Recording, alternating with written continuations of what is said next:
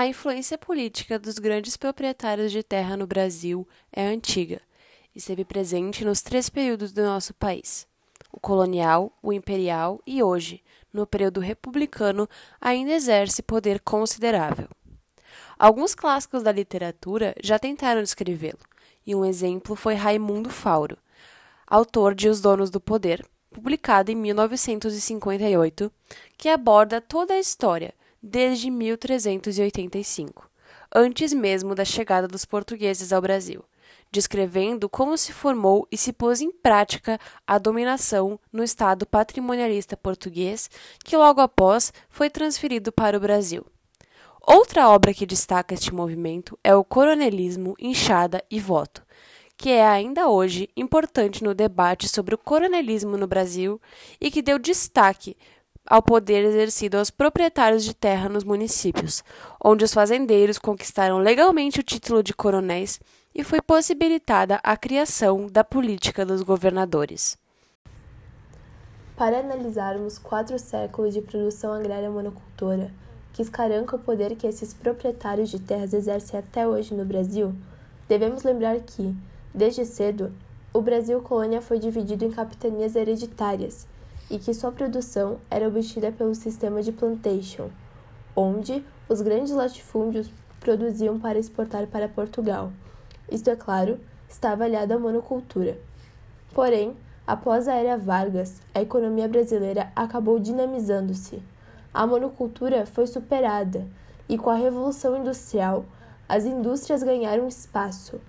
Junto disso, surgiram as commodities, que são produtos que funcionam como matéria-prima e que geralmente têm uma intensa produção e por isso podem ser estocados, sem perder a qualidade. Esta prática ainda representa grande parte das nossas exportações.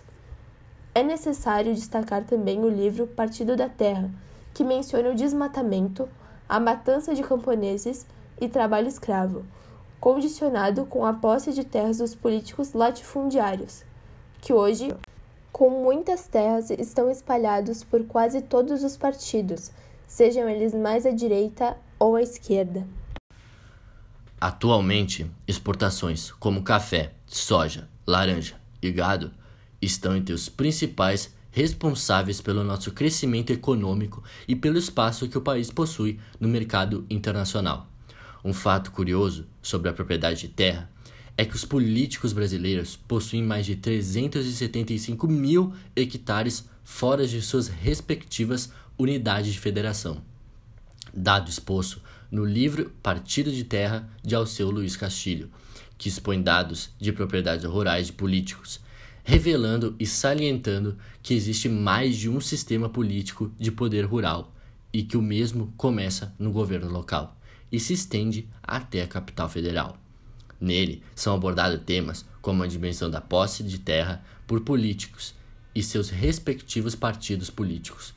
Dispõe também os preços das terras declaradas pelos políticos à Justiça Eleitoral e os atuantes nas mais diversificadas atividades rurais, mostrando assim influência dos governantes no governo do nosso país, principalmente em decisões agrárias.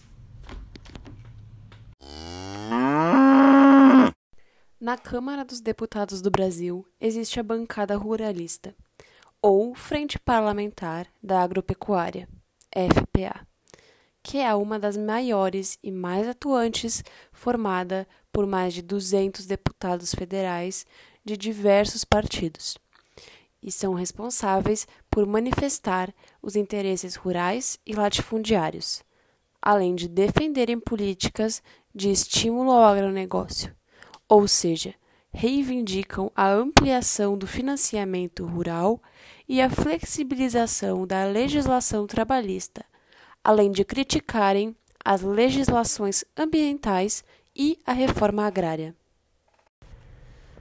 A bancada ruralista teve papel decisivo na aprovação do Código Florestal Brasileiro em 2012.